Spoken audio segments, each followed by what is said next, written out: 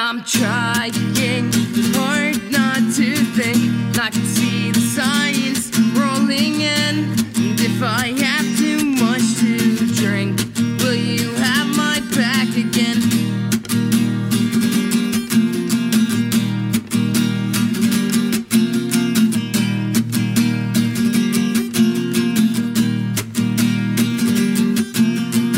We all thought we'd be rich one day. What's going on, you guys? Episode 71, The Throne here. I gotta put my phone on vibrate. Gotta make sure my shit's on vibrate. You feel me? I always forget. But we're here, joined by the great Dominic Delaney. Did I say that right? Delaney, yeah, that's me. Okay, like the comedian, right? John Delaney. Yeah, pretty much. Gotcha. Okay, perfect, man. So we're here. Dominic, bro, you make music. You're an artist. Is the only thing you play guitar? I started playing guitar when I was about 8, 9. You know, Okay. My dad taught me that. And then I dabbled with piano and tried to go through music theory. And then when I was 18, I decided to DJ for a while. Yeah. Really?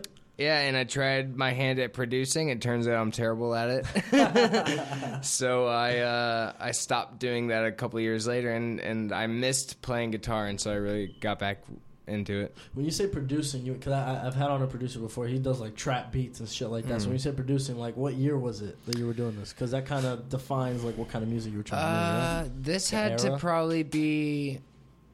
I got interested in DJing probably around 2013. So this was around just after the whole Skrillex hype. Oh yeah, You know. I remember the Skrillex hype. And I We was all remember. like, you know, as a musician, it's hard to find it's hard for some people to find other members to make a band. Right.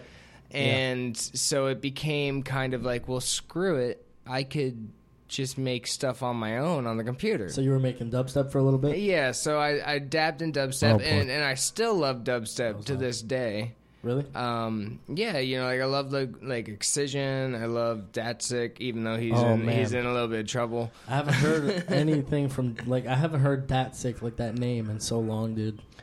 You said he's in trouble? Yeah, last I heard from him, he was in trouble. He some allegations of what? women. Oh, and, he got Me and- Too'd? Yeah, He got hashtag Me Too? yeah, That's not good. And so, you know, that was the last I heard from Datsik. But like, I started working with people, and I started DJing in the scene. I DJ'd at places like Club Cinema, Club Space. Oh shit, okay. And during the time, I had a lot of fun doing it, but over time, I started to feel like it wasn't a community that was helping each other. It was more, let me see how much I can do better than this person. Right. You know, and that just wasn't something that interested in me anymore. And that's when I decided, I was like, you know what?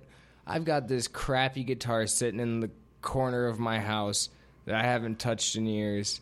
Let me get back to this. And that's when I found, you know, like I grew up listening to punk rock, played in punk rock bands. Right. And that's where it really came down to, I found a community that was accepting and that wasn't putting other people down. And it was more, I'm interested in what you have to say. Right. And that was way more progressive to me than what the DJ scene was.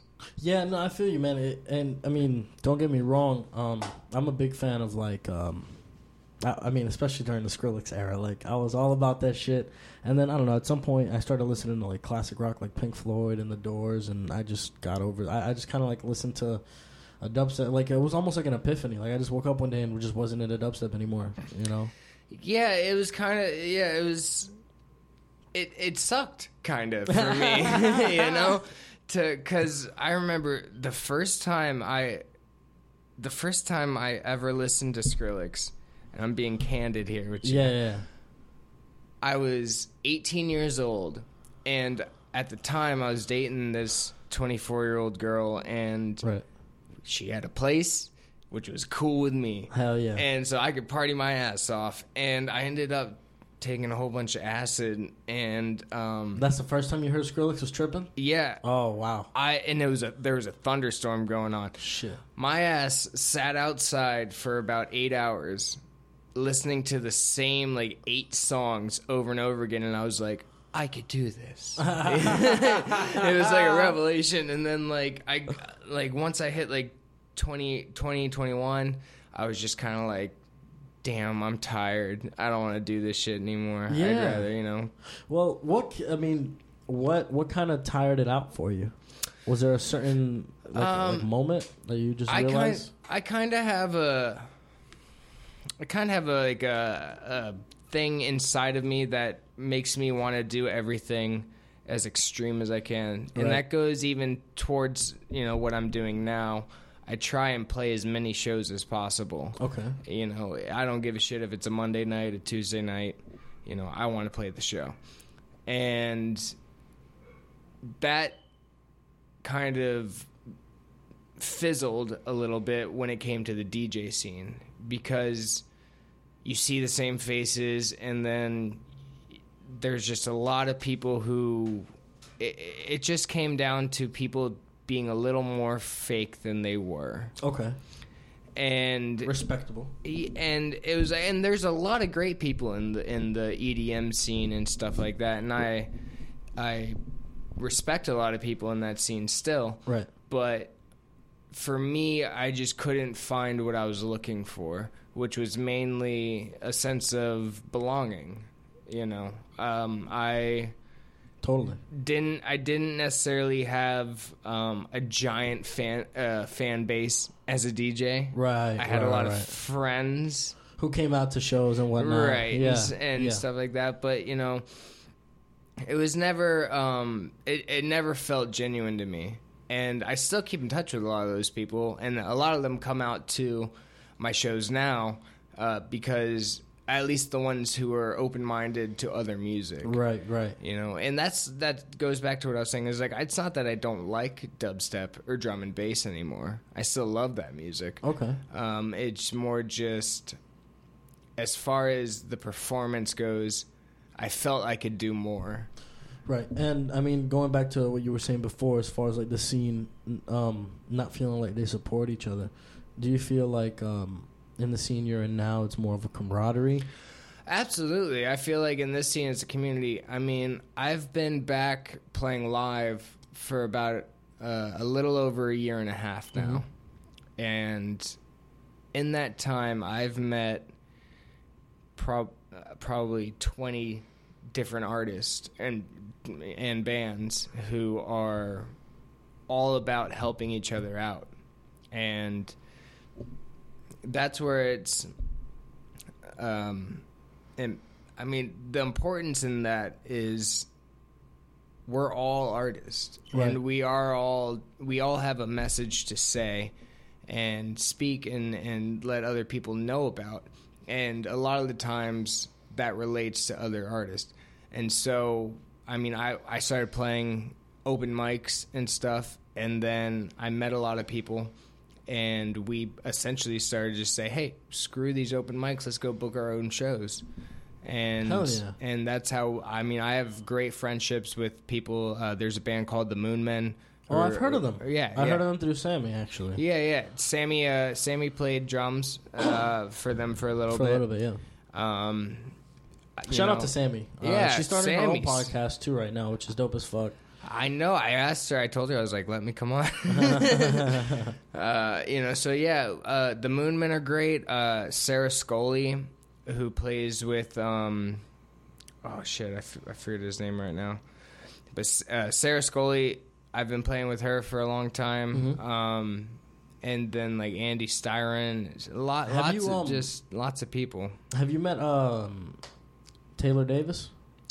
I haven't. Yo, that guy's cool, man. I had him on here. He does the open mics at Churchill's Monday nights and stuff usually. But he's like a one man act. Him and his guitar, and he has a harmonica too, kind of like a Bob Dylan vibe going on. Right. And man, he just tours the country, dude. Like every once in a while, he'll go on like a 2-3 week tour and go to different states and shit just on his own. It's a lot easier than with a band. Yeah, and that's kind of the thing where a lot of people I've met are kind of like me in the sense where I'd love to have a band, Right. but I don't know anybody crazy enough as me to put this much into it. Right. You know, and there's a guy by the name he goes by Matchstick Johnny. Okay. And I've heard that name. He is wild. I mean, I've seen him 2 or 3 times, open for him once. You know, he does when it comes to the one man band thing, he's got it down. He's got the full bass drum, cymbals, Holy and shit. he runs everything at once. That's crazy. And yeah, so he's amazing. And I've always wanted to be able to do that. I just don't have the rhythm for drums. It's just what it comes down to. Yeah, I mean, as a drummer, big respect to guitar players and bass players out there because, you know, I picked up guitar like in April, just to kind of do covers like for fun. I like singing, you know what I mean? Like even in my band, I play the drums and I do background harmonies and stuff. And there's some parts where I take the leads, the lead vocals. I was inspired by the Rev from Avenged Sevenfold before he passed. Okay. He did a lot of drumming and singing at the same time. So that's always kind of been something that I wanted to implement. And I didn't start as a drummer originally. When I was a little kid, I started as a singer. So like my 5th grade talent show, I did a cover of Numb by Linkin Park. You know, singing and whatnot. Good old LP. Yeah. Before, you know, but I mean, Meteora and Hybrid Theory, I love those albums. Oh, dude, They I stand remember. the test of time. I remember the first time I heard Faint. Yeah. Man. I was sitting in the car with my cousin Dylan, and I heard that. Fucking synths, those synths in the beginning. I was like, "Oh my god, what is that this?" shit, and then the drums kicking. Yeah, like. Oh man, that shit is hard, dude. I was like, I'm hooked. Yeah, like, for real, man. This that is melody, what I want to hear. And then it went heavy as fuck towards the Yeah. middle. You scare your parents a little bit. Yeah.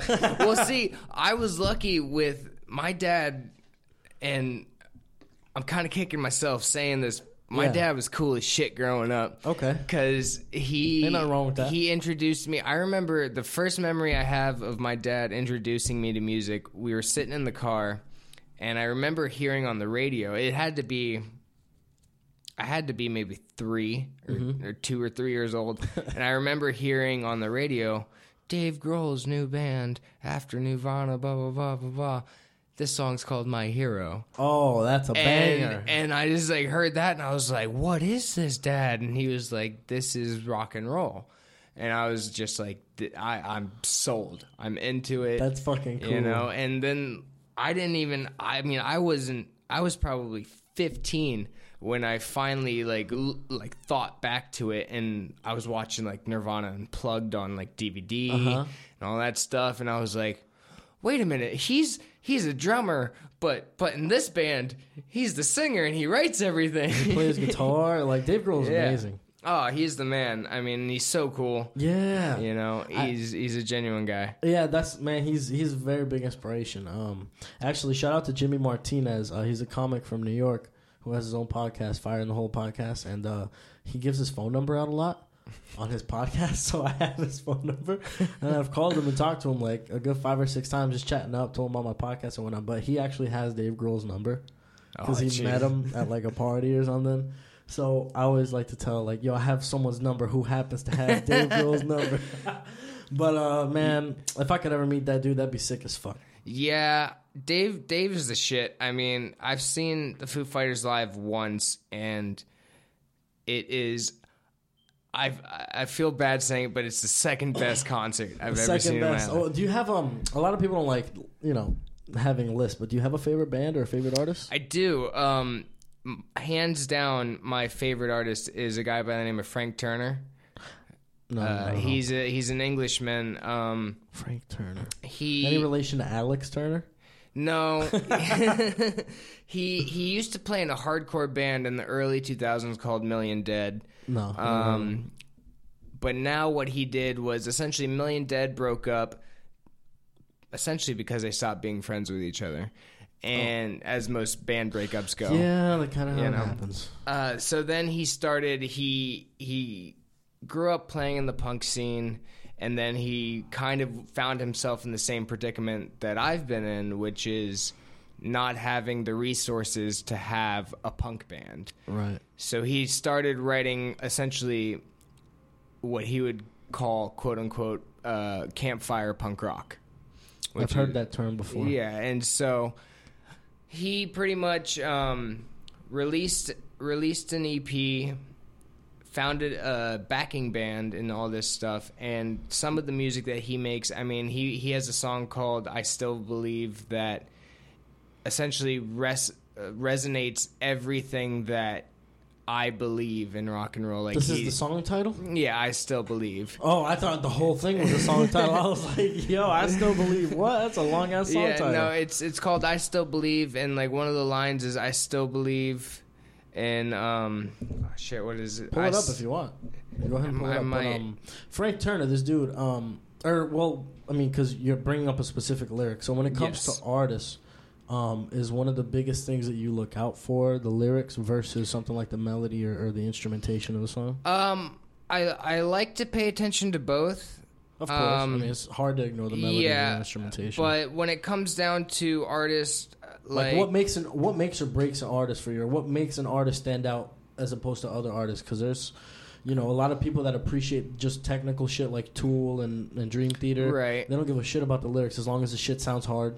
I really respect bands that essentially pour their heart out into their song. I want to hear something that is so honest that it's essentially like seeing the bone through the flesh, I feel you. And it's something that's irretractable and something that is, even sometimes painful for the writer. And so the lyric that Frank had was, I still believe in Jerry Lee and Johnny and in all the greats, where it's like, yeah, those guys put it all out there. Like if you listen to a Johnny Cash song or a Jerry Lee song, you just hear just pure emotion and pure rock and roll-ness. I see what you're saying, man. And that means a lot to me because I feel like that's been lost a little bit in time. Is now in today's music? Yeah, we have a lot of songs going around today now that are kind of, I don't want to say unhonest, but essentially just fabricated. I know what you're saying. Where it's just like, if I turn on the radio, I don't feel like I'm hearing something true. Right. I think that has a lot to do with the fact that, and this is not new. This is nothing new. Just, record labels and stuff they kind of churn out artists or, there's a lot of ghostwriters behind the scenes, people who write songs for other people. Yeah. And I've noticed a lot of the people who used to write songs for other people are now just starting to write songs for themselves and make a name for themselves, which I think is the way to go. I mean, I don't know. I don't necessarily have anything against ghostwriters if what you're trying to achieve is like pop music or something that's not genuine. But I feel like anytime that I hear a song that I feel like is genuine and then I look at the credits and it's written by 6 different people, it's like it kind of takes a little bit away from the song for me. Yeah, especially, because the songs I relate to most are songs that have a message that I can relate to. Of course. Yeah, same here, dude. So if I hear, a song that's been written by 6 different people with 6 different opinions, and I can hear those different opinions throughout the song, it takes away from that. And it's something that, I'm kind of OCD about. Like, I'll sit there and listen to, even if it's a song I don't like, I'll sit there and I'll listen to it 5 times and be like, this is what I don't like about it. Really?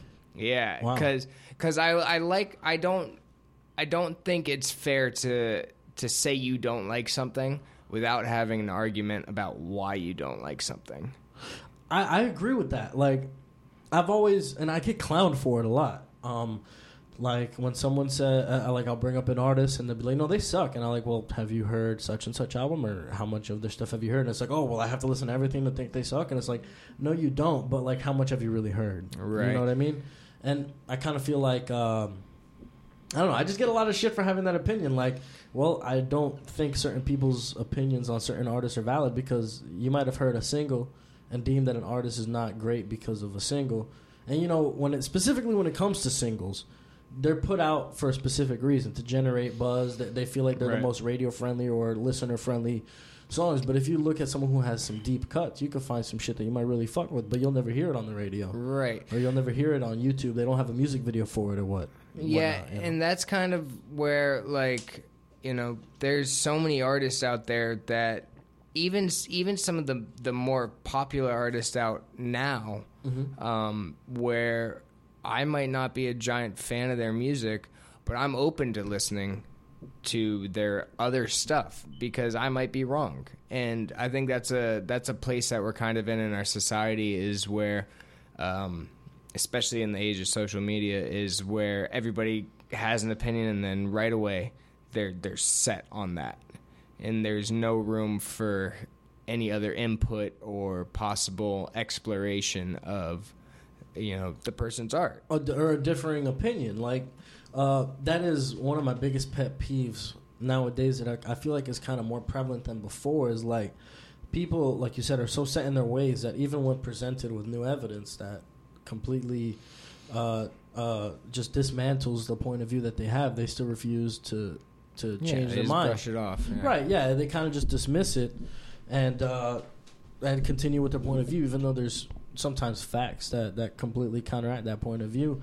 And it's a little disheartening. It makes me not want to talk to people. Like, before I used to love sharing my opinion with people. Now it's like you have a certain opinion, you have a target on your head now. Yeah. You can't totally. You can't say certain shit or you know, I don't know, jokes now are people are getting fired from their jobs for a tweet. Yeah. I mean, it's crazy. I think, in my opinion, the age that we're in right now with the whole social media age, is what we've done is accidentally we've made a machine that dehumanizes your opponent. It used to be like, for instance, if you and I had a disagreement, we'd sit across this table and we'd talk about it. Right. And either it would go really bad or we'd both find some sort of common ground, right. You know? Whereas now it's you're arguing with a Twitter handle or an Instagram picture, you know, and stuff like that.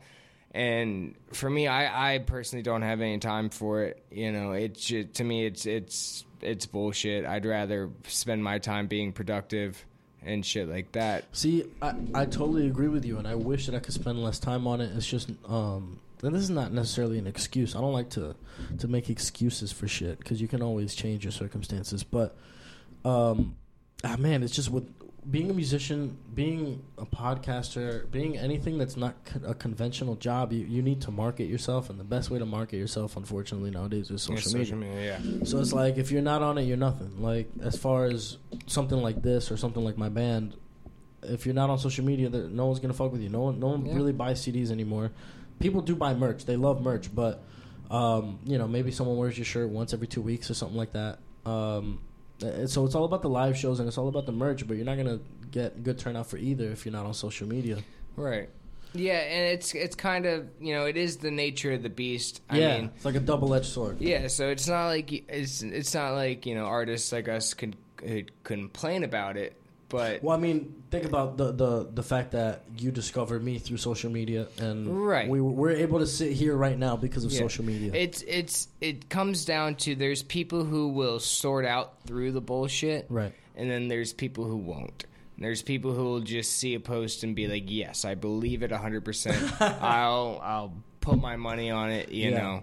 And those are dangerous people in these times. And we're about to go back into another election year, and I don't know if, I mean, it was just 3 years ago at this point, 2016. I mean, you could not go on Facebook. Nope. Like, anything was about Trump or Hillary or the voting or Bernie or who got cheated or who's the Russians are hacking us, and you couldn't.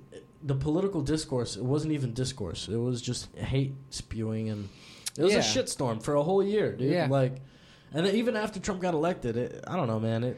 I would argue to this day it's still like that, you know? Yeah. It makes Facebook not fun to be on. I mean, and not, I don't know. It's just, I used to like being on Facebook. Yeah, I would see my friends dicking around, having a good old time. Right, yeah. You know, now it's everybody's sharing a meme, and it's like a meme has like a passive-aggressive shot at someone on their friends list or something. You know? it's all good and fun. But to these days, it's just it's ridiculous, and it's also intriguing to me to think of how because most people who have Facebook, which is everybody, Right. have people on their Facebook that they might not be necessarily close with. Right. And Or not know at all. yeah, exactly. And so that you see these people's opinions, and it kind of alters your view on other people's beliefs. Right, yeah. It could be like, for instance, now that I know that my grandfather, who is a damn 70-year-old something, has a Facebook and shares pretty blatantly racist things, I'm kind of like, well, hey, Grandpa, that's kind of fucked. Like, you can't do that. That's not right. Right. And it brings up. So there is. I would categorize that as a positive, I guess, because it brings that to light. It brings the conversation where I can actually say, "Hey, Grandpa, this is wrong. I understand you grew up in a time where this may have been normal, but that doesn't make it right." Can I ask your background? Like, where are you from ethnically? I was born in Florida. Right. I am Irish and Italian. So you're white. Yeah. You're double white. Well, white as shit. Actually, back in the day, they didn't consider Italians whites. And the Irish also had a lot of prejudice Irish, against them. No need apply and whatnot. And as far as my other background, I don't necessarily know. My grandfather was adopted, so... Okay. So it kind of ends there. So, yeah, it's essentially back to my grandfather. It's like, well, his mom was Irish, his dad was Italian, and that's where he came from. Man, I think when you get to that age, though, when someone's that old, they're kind of too far gone. They're set in their ways, and, no ill will towards your grandfather at all, but it's just one of those things where, is it really worth arguing with somebody at that age, where, like you said, they're probably not going to change their opinion. Right. He's not going to change his mind, and... Which is fucked. But what can you fucking do? Yeah, you know to some extent, that is okay. But at the same time, I want him to know that the world is changing. Right. It has changed. It has completely changed. Yeah, he grew up in the... post he was a teenager during like Korea and Vietnam. He was like the 60s. Yeah, motorcycle riding, badass motherfucker type of guy. Okay. And things have changed. It's just it's a different world now where my best friend, who I was hoping would come here, was Duke Parks. He's black. And he's my best friend. I've known him longer than I've known anybody in my life. Right. And I've questioned whether I should introduce him to my grandfather, simply because of my grandfather's views. Especially because Duke Parks is a rapper. He does smoke weed. He does do shit that is borderline stereotypical. I see what you're saying. But at the same time, when I brought my fiance to me and my grandfather, who does the same stuff, and said, "Hey, this is somebody that I love with all of my heart," he was like, "Oh, then I love her too." I question if I brought my friend Duke Parks and said, "Hey, this is somebody that I love with all my heart," if he would. Is your feel wife the same way. What if you don't mind me asking, what race is your wife? She's white. Okay. Yeah. Well, you don't think that has anything to do with it? Well, I think it has a lot to do with it. I'm trying to be absolutely. I think it has a lot to do with it. She does use. She might like rap. She might smoke weed. Yeah. But obviously, it's your wife. Is a different circumstance. But so to this day, you haven't told your grandfather about your boy. No. And have you told your boy about the situation? Yeah. How does he feel about it? Well, he's pretty tough. No one's happy about it. You feel me? But at the same time, does he care? He doesn't really. Right? Yeah, I don't think he should. He's kind of like, screw it. He's like, I've got my own life. Yeah. And that's where it's like, when it comes down to it, he's like, I want you in my life, and I'm like, I want you in my life. Pause. And that's it. And so, regardless of someone else's opinion of that. Yeah, it doesn't really matter. To some extent, you could even look as far back as like in the 60s, interracial relationships were super frowned upon. Yeah, super frowned upon. And I don't necessarily know. I was never really in an interracial relationship, but I would kind of just be like, fuck y'all. Yeah. No, Like- as you should. You know, like, fuck y'all, I'm happy. And Yeah. that's all that matters. I'm here for, 3 years or something. I'm going to do whatever the fuck I want. I totally agree with you, man. And the thing is that those the people that give a shit about what other people are doing have nothing fucking going on themselves at the end of the day. Right. Yeah, it's just like... Or have some reason to be bitter. Yeah, and when it comes to politics, I mean, we're gonna have a ridiculous election, and I think It's gonna be wild. it's gonna be wild. And I think, sadly, it's gonna be closer than a lot of people think it will be. I think Trump is gonna get reelected. If he runs, I think he'll get reelected. I think And it's possible. I don't like him as I don't like presidents. I feel like I'm a libertarian. Like I don't know if I've ever expressed that on this show. Because politics, fuck, bro, it's such a shit show nowadays. But I'm a libertarian, so I didn't vote in 2016. Right. At first, I kind of wanted Bernie. What he was saying made sense, but then as the election went on, he just kind of started to get ridiculous with it. Well, the thing now with Bernie Sanders is that He's full of shit. First of all, I'm just gonna say he's full of shit, and we can talk about that. But go ahead. he brought out these ideas, and they're so progressive that everybody was like, "Holy shit, let's." Especially our generation was let's get on board with this shit. From the get. Now, if you look at this coming election, all the Democrats are like that. It's Way left. yeah, it's like, holy shit, he was right. Let's do this. We'll get the young vote. Shit like that.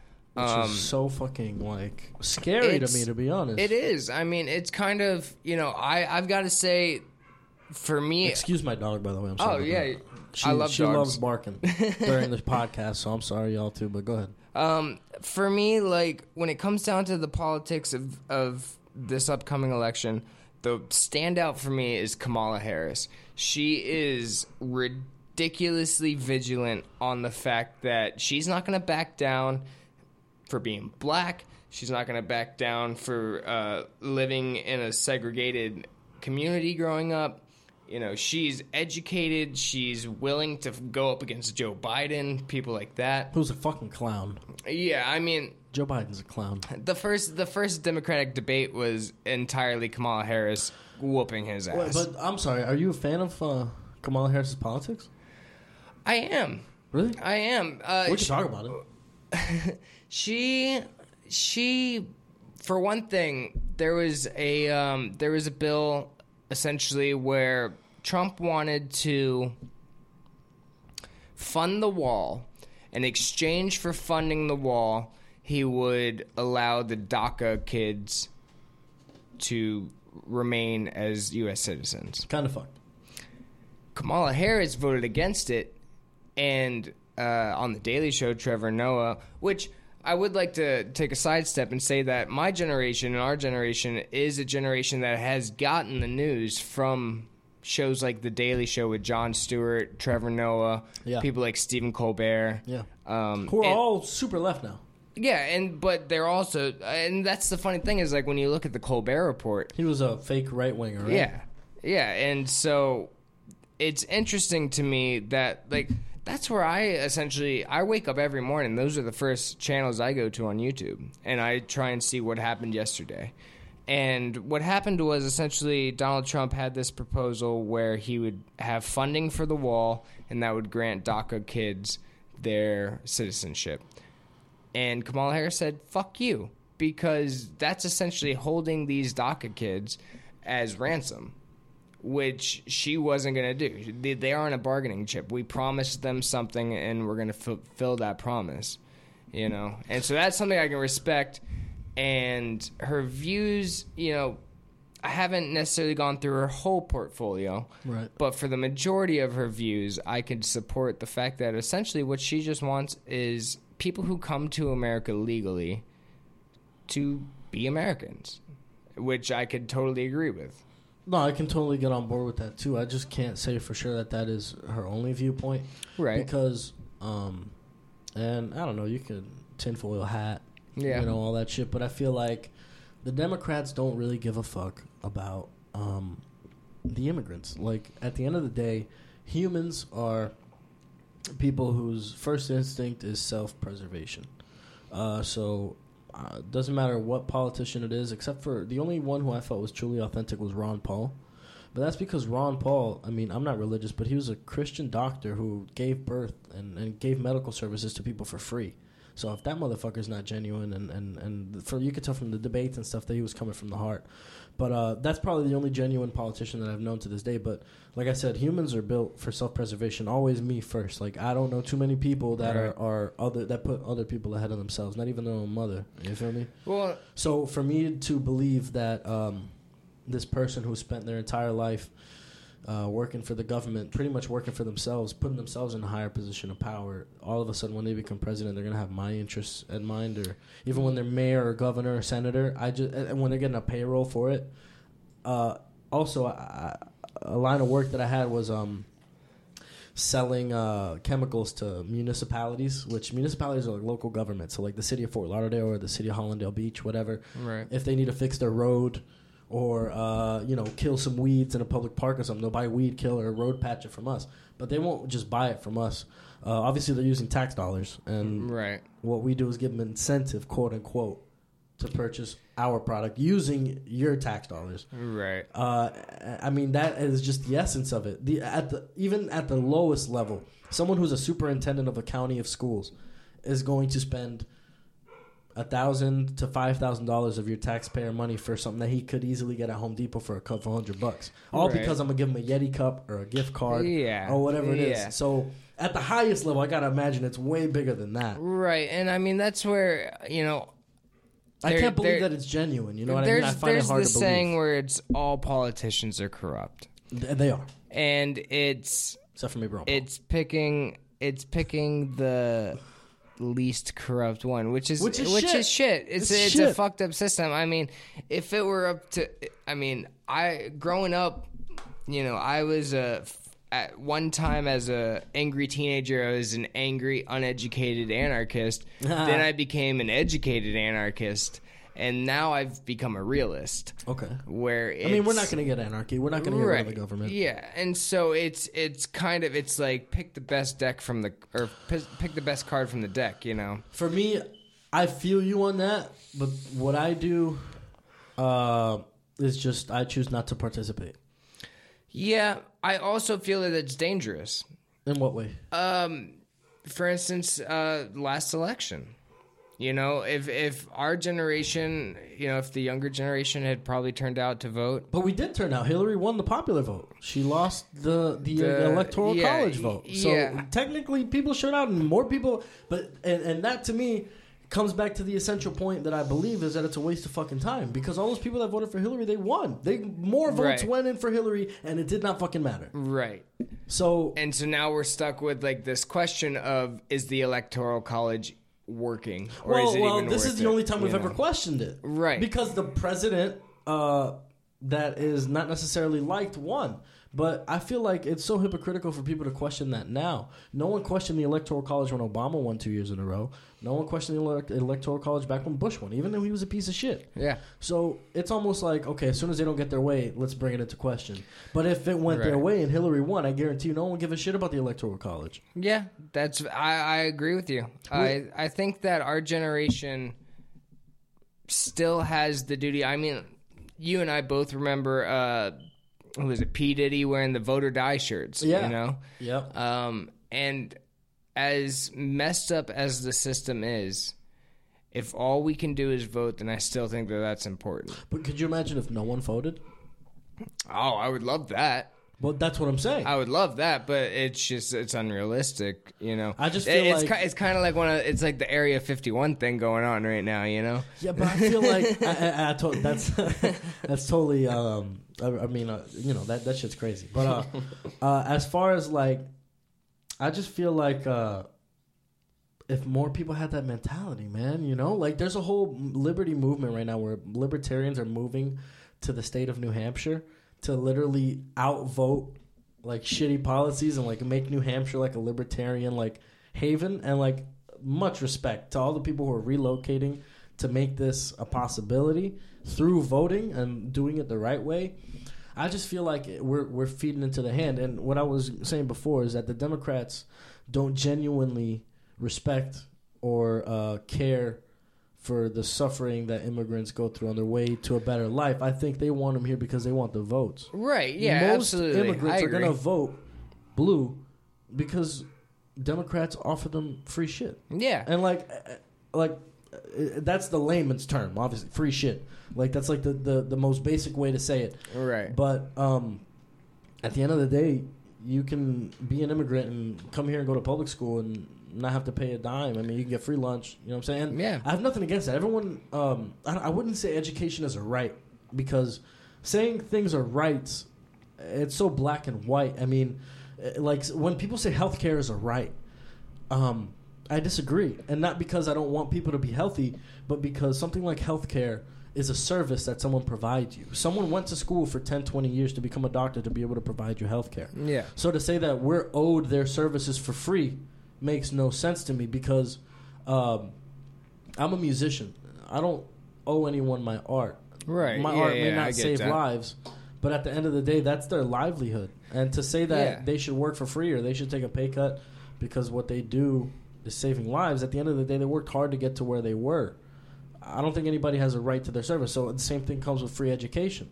Those teachers worked hard to get to where they were, and they deserve a paycheck. So you can't just give away education for free because no one's going to want to be a teacher. There's going to be no incentive there. Well, that's actually, it's funny you bring up teachers because both of my father and my stepmother are both teachers, and actually they're at Spanish River, which is going through some controversy right now with their principal. You don't got to name names, you know. No, I won't name names, but he's essentially saying he got in some trouble for Something he said or something he did? something he said. Okay. Which is fucking ridiculous, unless it's something disgusting. He didn't say he wouldn't admit that the Holocaust was factual. Okay, that's fucking weird. And then you can't have someone in charge of education who doesn't Right, believe you're in an the educator. Holocaust. Yeah. You know, because for instance, we That's teach slavery. Yeah. We teach World War II. We teach World War I. We even teach the goddamn Civil War. And barely. We teach... I feel like our history books are so skewed, but go on. See, and well, that was like history was one of, other than English, history was my favorite class, and I was the kid who I'd stay late and I'd ask questions because I wanted to know more. And there were times where I'd ask a question and my teacher would tell me honestly, I can't tell you this because you're too young. Oh, wow. And that was acceptable to me because at least he was being honest. Right. Whereas essentially what this former principal did, he has been reassigned. Essentially what... Reassigned as in sent to another school? As in sent to pushing papers at the district. Okay. So he's not a principal anymore. Yeah, no. He's not in charge of kids. He's no longer in charge of kids. At least but, there's that. You know, it's just... there, especially, I mean, Spanish River, where I went to high school, is in Boca. Okay. Boca is a highly Jewish population, yeah. You know, and it's just kind of, it's just like, I wouldn't go down to, Miami and just start Talking about how Fidel at is great. Yeah, like Yeah, I no, it wouldn't makes do no it, sense. And so and even the fact, I understand what he was trying to do. He was trying to stay neutral. He was trying to say, look, I'm an educator. My job is to educate the curriculum I'm giving. Well, that's what he should have said. Well, I feel like part of your curriculum should be history. World War II was disgusting, and the Holocaust was real, and Absolutely. we should know about that. Yeah, and especially like I'm a huge history nerd buff. Like I've studied World War II for years, and if you look at like the easiest thing I could throw out would be the 101st Airborne Division. You might know them from the TV show The Band of Brothers. Okay, yeah. They discovered a camp, and they saw the people there, and that was traumatizing to those guys. And it was obviously it was terrible for the people in the camp, and to have files and proof of that happening it's just fact. It's just there. And it happened. Yeah, it happened. There is no denying that. And so there's people who are alive now with tattoos on their arms exactly. from the Holocaust. And so, like, for people to say, like, oh, it might not be factual, like, that's I try and stay civil to everybody I meet. But to those people, I would say, fuck you. No, like, I think that it's shit fucked. happened. It happened. No. Right. Holocaust deniers are I don't know if they're idiots or just pieces of shit. I think it's a combination of both. You know, Idiotic pieces of shit. You know, even I mean the Sandy Hook people, the people who say that there's paid like times crisis actors is what they call them. Yeah. Well, and that's like even like with Stoneman Douglas. The Parkland. You know? Yep. Yeah. I mean, I went down to me and my fiance. I mean, I grew up playing hockey. I played hockey for Spanish River High School. You know, and Stoneman Douglas was one of our biggest rivals just because they were so good. And playing them sucked. I hated it every single game. I felt inclined to go down to that memorial that they did down there at the park. And so me and my fiance went, and I'm the first one to tell you, I smoke pot. I've done a lot of legal things. I'm no A-class citizen. Right. But I hugged a police officer that day because that cop was crying and I was crying.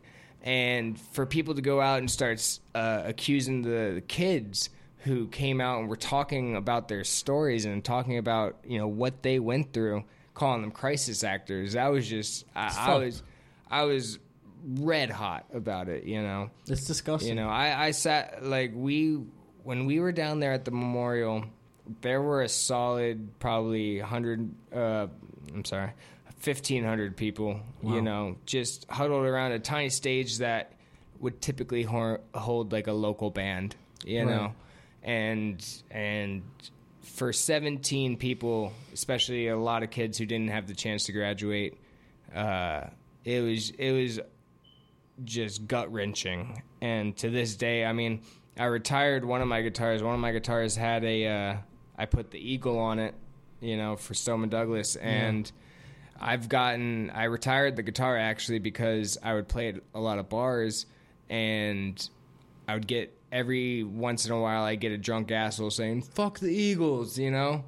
Talking about the Philly Eagles. Right. And it would kind of just be like, dude, no, it's not that, you know? And so I even thought about putting like the MSD instead of the Eagle, but I was like, you know, I'll just put this guitar, you know, in a case and let it sit for a while. But drunk fucks. Yeah, you know, and it's red. Yeah, I know. And the only thing I don't want to blame them because I understand sometimes I'm under lights, and so the light might make it look different. They might not know, and they just might be like, "Oh, this guy's." Someone's on fucking stage doing their art, and the only thing you have to fucking say to them is "fuck the Eagles." Like, shut the fuck up. Yeah, and turn around, have your drink, and shut the fuck up. Yeah. Like, honestly, bro. Like, as much as I would love for people to come out to my show, if that's what the fuck you're gonna do, then don't even come to my show. I'd much rather pay for 3 people who are paying attention than 100 people who are gonna be an asshole. Bro, I feel you 100% on that. And actually, one of my favorite shows was I don't remember if it was on Halloween, but we ended up doing a show on Halloween there later. And we did a cover of "Comfortably Numb" by Pink Floyd. Yeah. And the sound guy and the owner of the venue were at Mike McSween. Shout out to Mike. He told us, man, he was like, "Yo, that was like one of the dopest versions of "Comfortably Numb" like I ever heard. Like, usually bands butcher it, blah blah. I'm not trying to gas myself up, but and I remember I was asking around, like, yo, does anyone have a video of that? Does anyone have a video? Like, I want to see a video. And like, my cousins were there, and like the other bands and some friends were there and stuff, and they're like, no one had a video. And to me, it's like everyone was so locked in to the performance that no one even thought about pulling out their phones and get it on video. And like, to me, that kind of, you know, we were in the pocket, we were in the zone. I love that. Yeah. As much as I would want to have a video, it made it this moment for us and those people in that room, and that's it. Yeah. I do feel that our society has gotten into this rhythm of substituting documentation for experience.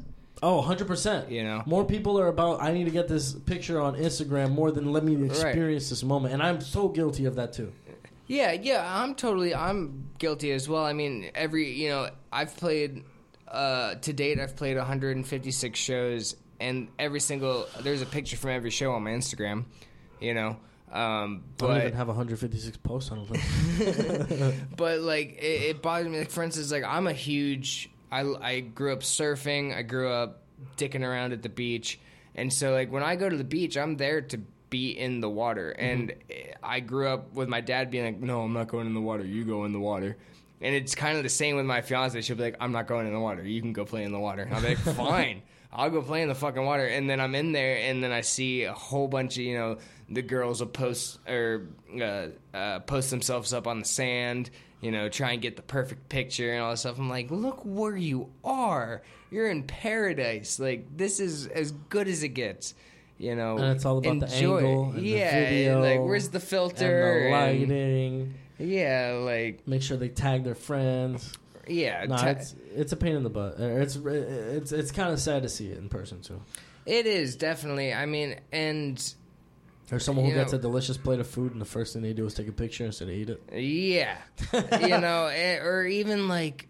I don't necessarily have this problem too much, but a lot of bigger artists do, where, if you go to a concert...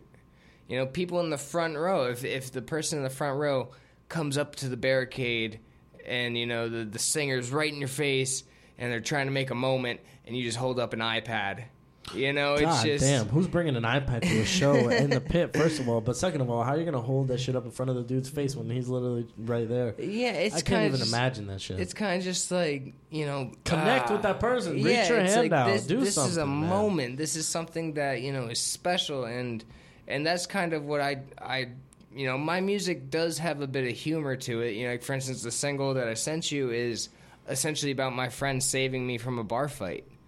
It's great song. It's literally called "Have My Back." Yeah, because he had my motherfucking back.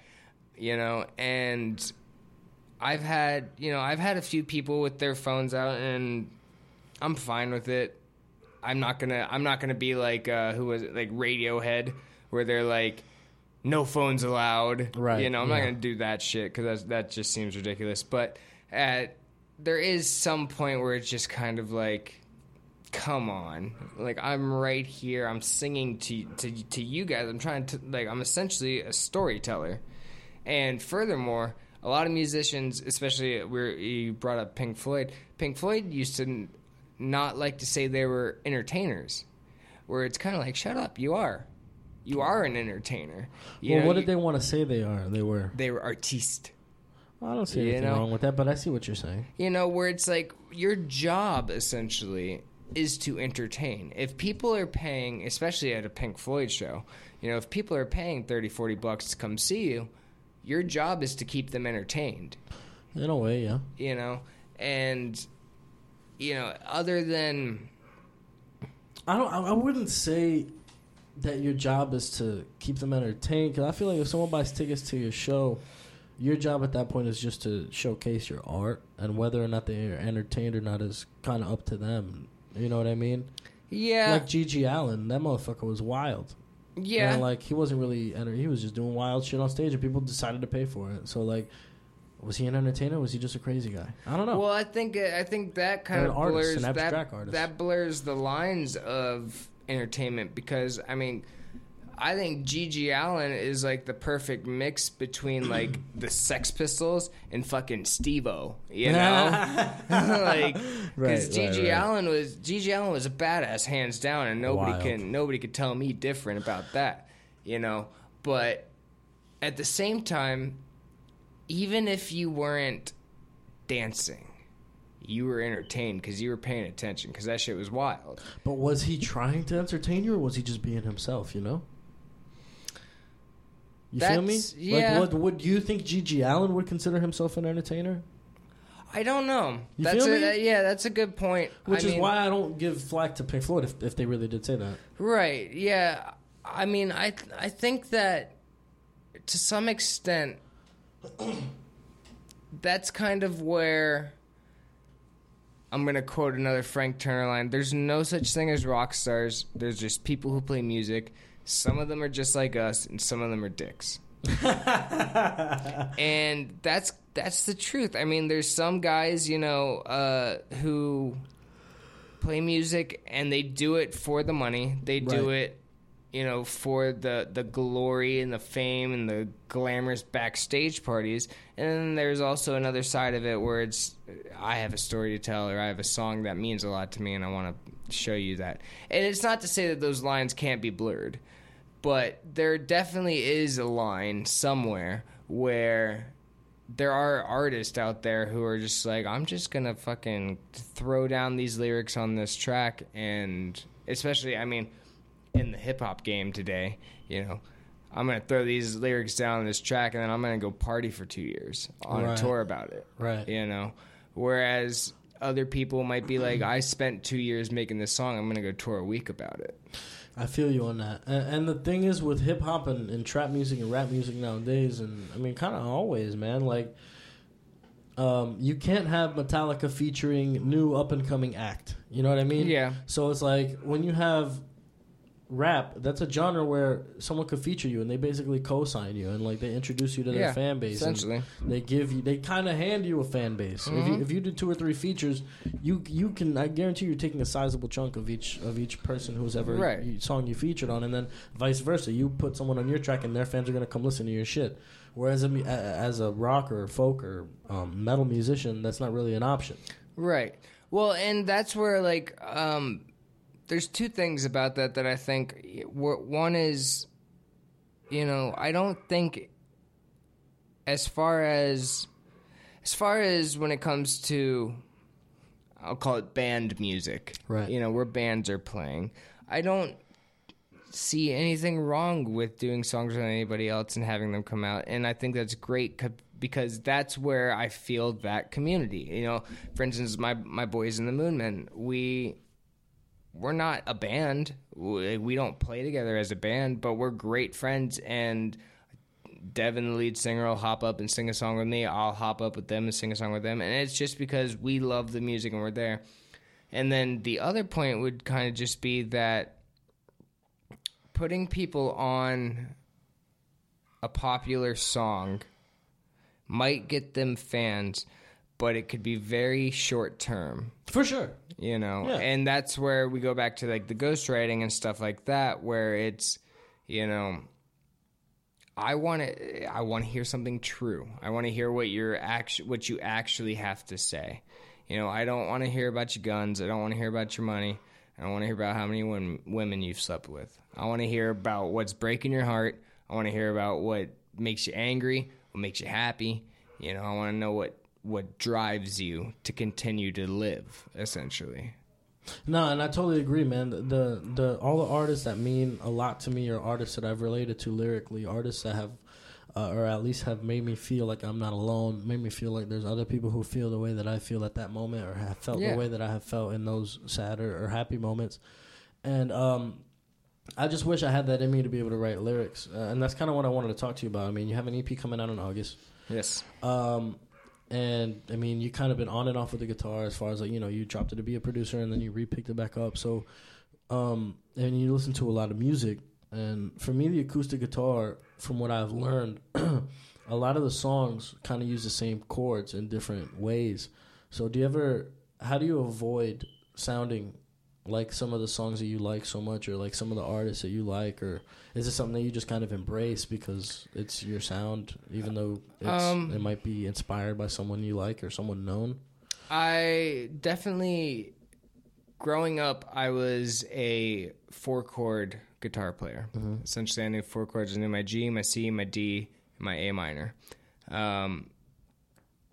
Once I got back into it and realized, you know, the extremities of the guitar, you know, I had to put the work in. I put the work in to learn scales, you know, and to learn what chords go together. And so there are songs where, like, if I hear a song that starts with the D chord, I'll be like, that's the great start to a song.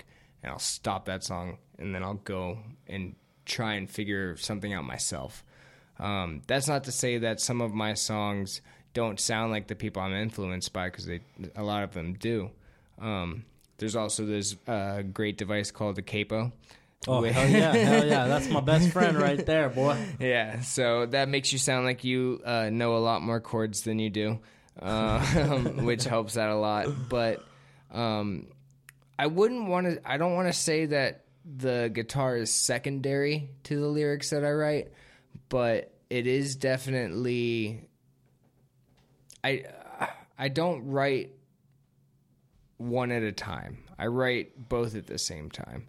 And so when I'm playing guitar, if I'm playing something that I like, I'll be humming, and then I'll be like, oh, this word fits here, this word fits there. And that's kind of how I do my stuff. And then, I mean, if somebody listened to my album and said I sound like, you know, Acoustic Flogging Molly or Frank Turner or Will Varley, I would kind of be like, thank you. Because, you know, that's essentially what I'm going for, but my message is different. Right. And so when it comes down to sounding different, I've started to feel that that's not important almost because, I mean, for one thing, I learned that you can't copyright 4 bars of music.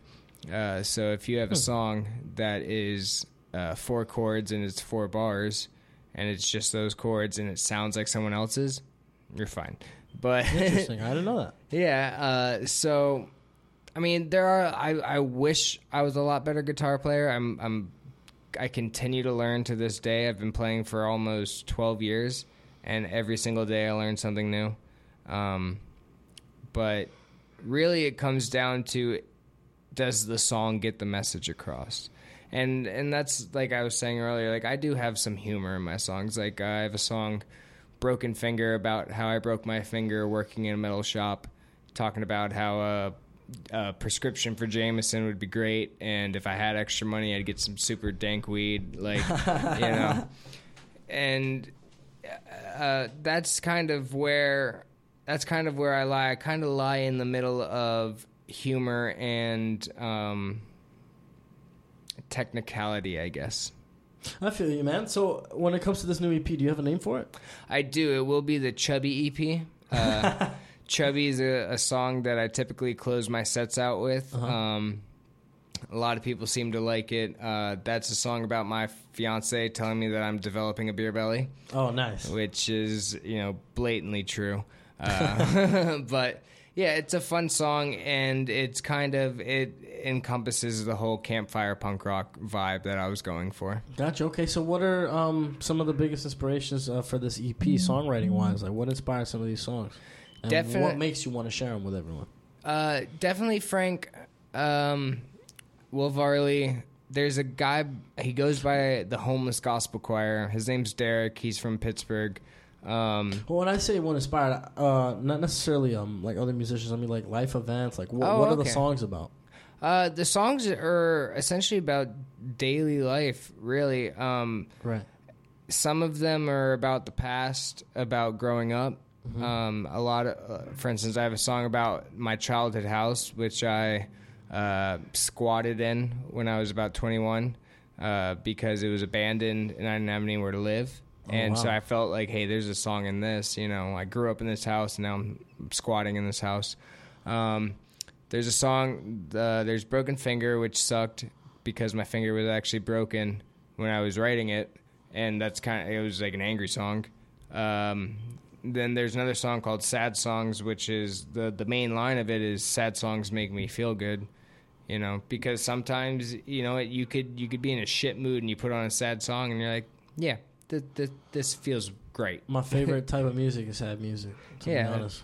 So, you know, a lot of it is just daily life. Like I said, I am a bit of a history nerd, and so there's a lot of historical references, just to weird, you know, historical events and stuff. It makes your music you, though. It makes it unique. Yeah. You feel that Dominic Delaney personality. Yeah, and it's something that, you know, when I get on stage and I show people the songs, you know, I have played shows to, as we were saying earlier, I've played shows to 100 people who didn't give a shit. And then I've played shows to 10 people who loved every song and came up to me after and told me they related to the songs and stuff like that. That's and that meant so much to me. So, yeah, it's essentially just about daily life and about trying to get through the day and figure out why we're here and what we're doing. Fuck yeah, dude. I mean, I've always been, like, some of my favorite artists, just to spit some out, The Strokes, Pink Floyd, obviously, Mac DeMarco. I love that dude. Arctic Monkeys, the singer of the Arctic Monkeys, he has a side project called The Last Shadow Puppets, if you ever heard of them.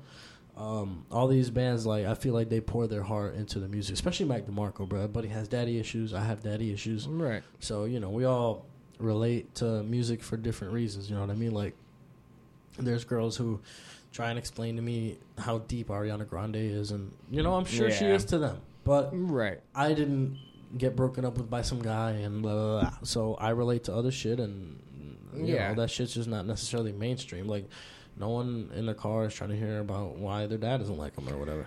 Well, and that's something that I've grown to understand, is that music isn't a competition. Right. There is, if somebody's album sells more than yours, then good for them. Right. That's that fine. doesn't necessarily.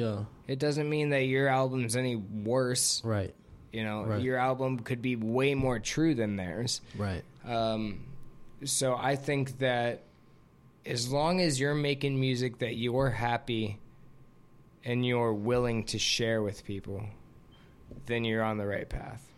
I think that's a great message, and that's a great way to wrap this up, man.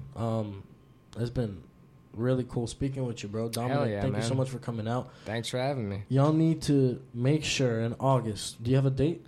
August 1st. August 1st, the Chubby EP, Dominic Delaney. Make sure y'all check that out. Where can people find you on social media? Go ahead and plug all that shit. Facebook, I'm Dominic Delaney. Instagram, Dominic Delaney. Twitter, Delaney Dominic. Oh, shit. Somebody already took that shit. Fuck that other one. And then the EP will be coming out. It'll be on Spotify, iTunes, fucking every streaming service. SoundCloud, YouTube. Yeah, SoundCloud, YouTube, everything. yeah. So get the Chubby EP and help me feed myself. Any live shows coming up? Yeah, we're actually. This comes out this Friday, so just for reference, that'll be the 20th, I believe. Okay, the so 19th, the 19th. all right, So, anything after the 19th. Next show will be the 25th. I'll be playing at Propaganda. Oh, Lake Worth. That's actually my hometown. Ah, okay. So I'll be a Shout out to Lake Worth. hometown show with Sarah Scully and the Moonmen. And then August 9th to 11th, me and my buddy Du Parks are running a nudist festival. Okay, so y'all are going to be naked out there? Hell yeah, we'll be naked. Interesting. And you know what? I got the first time we did. This is the fourth time we've done it. Fourth time I've been booked for it. This time we're actually running it. Wow. But it's the fourth time I've been there, and the first time we got our chuckles out, we were laughing, and then about 30 minutes went by, and we realized everybody was looking at us like we were fucking crazy because we had clothes on. And so we were like, screw it, when in Rome. It's a great time. We have a lot of vendors coming out. We have workshops going on, tie-dye workshops, writing workshops. This one guy, Carl, gives awesome massages. Naked massages? I mean, he doesn't, touch you with his junk, but, yeah, he'll give you hey, man, when you need a massage, you go to Carl Harris. That shit is fire. Shout out to Carl. Shout out, Carl. But, yeah, so the festival will be going on from August 9th to 11th. It's free for first-timers. Anybody returning is $20. How do you know? You just take a guess. Wait a minute. Your dick looks new, sir. They bring out the measuring tape, and, shit. If your dick is below a certain amount, you have to pay. But yeah, it's a good time. It's a disclaimer: you don't have to be naked everywhere. The only places you have to be naked are inside the pool or inside the hot tub. So that seems like a fair deal to me. Oh. There's a campground where everybody parties. We have about an 8-foot tall bonfire. Holy shit! And we get wild. We stay up till about 5 in the morning every night. And this is where? It's in Loxahatchee. It's a place called Sunsport Gardens. Is that in Florida? Yeah. Where? It's Loxahatchee. I don't know where the fuck that is. Just like hours away? A couple hours away? No. Well, maybe from you. Maybe it might be from here in Hollywood. It might be 2 about hours? an hour and a half. Okay. So not too far from Lake Worth? Yeah, it's like if you go to West Palm and then just go as far fucking west as you can. God. Until you hit the lake. The Everglades? Yeah.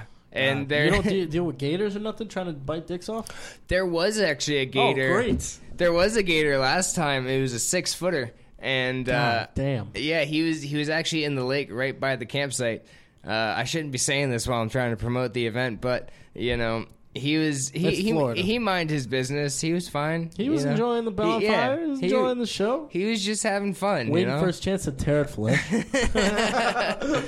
Yeah. So man. Well, definitely, if you're interested in being naked and getting massages and having a good old fucking time, make sure y'all check that shit out. I'm sure you're gonna be promoting it all on social media. Oh hell yeah. Shout out to your boy Drew Park. Drew Park, right? Isn't it? Yeah. All right. And I'm sorry, my short-term memory is god awful. But as far as me, every episode from now until I decide to give up on this is brought to you by YouKnowYou'reTheBand.com. That's where you can find all my band's tour dates. Both our EPs are on there for your free listening pleasure. We got some videos up there. Any general information that you want, you can find on our website, YouKnowYou'reTheBand.com. Thank you for sponsoring us, myself. And soon, the shop will be coming, and and we'll be selling merch on there. Hopefully soon for you guys. I'll let y'all know when that's up. As far as The Throne, if you're listening, you should already be following me on Instagram. You should already be subscribed to me on iTunes. But if you're not, The Throne Podcast with underscores on Instagram, and on iTunes, you can find me at The Throne Podcast. We got links and all that shit in my bio. And make sure y'all check out my boy Dominic Delaney again, bro. Episode 71, bro, has been great. Thank you for coming out. Hell Open yeah, slot. thanks, brother. Anytime you want to come back, tell Drew Park if he wants to come and promote his rap music or just talk some shit. Tell him to come through. Hell yeah, absolutely. Thank you so much That's for what's up, having man. me. We're going to end it with a song. It'll be Have My Back. Yeah. So Saving me from a bar fight. Yeah, we're going to let that run. So make sure y'all listen to that, man. Peace. Oh.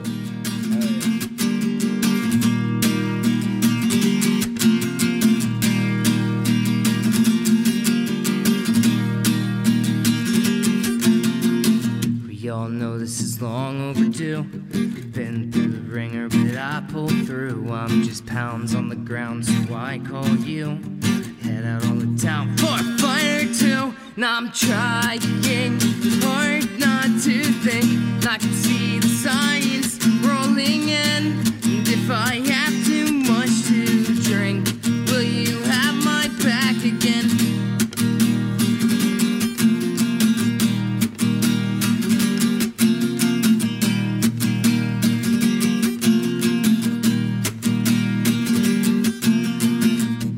Thought we'd be rich one day. Back in the halls of Alpha Bay, we were right all along. Living is easy for one more song.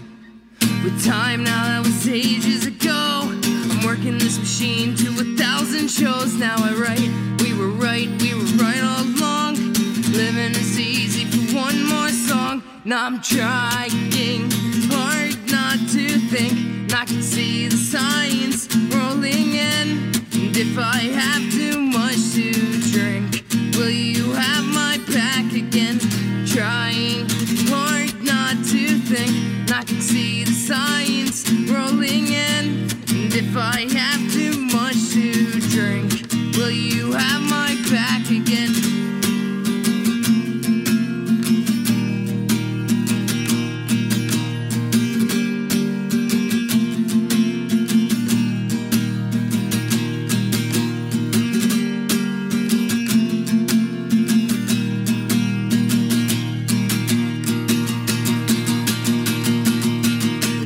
Trying hard not to think, and I can see the signs rolling in. And if I have too much to drink, will you have my back again? Try